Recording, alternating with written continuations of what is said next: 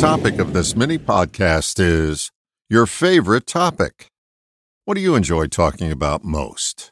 For some, it's about their profession, others about their hobbies or exploits, and for many, it's about their family. What topic do you relish talking about?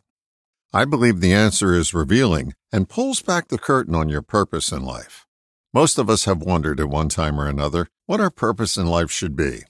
Many are still searching for that aspiration. They feel an emptiness with what they're doing and are looking to fill that void.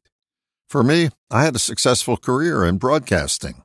It was my driving passion for about 10 years, but I spent over 30 years in that business and had a gnawing feeling during the last 2/3 of that profession that it wasn't what I was destined to do. I found my way into the people-helping field by learning hypnosis. I took extensive hypnosis training and delved into other fields of study that were being used to help people make changes. What led to that transition was me recognizing what I like to talk about most. It was about helping people get in touch with their internal resources. I found that change begins on the inside before it shows up on the outside. I had found my purpose. So I invite you to examine what you like to talk about most. I believe it's a leading indicator as to what your purpose in life can be.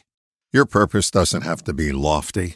It just needs to be something that fills you up to the point that you love talking about it. All the best, John.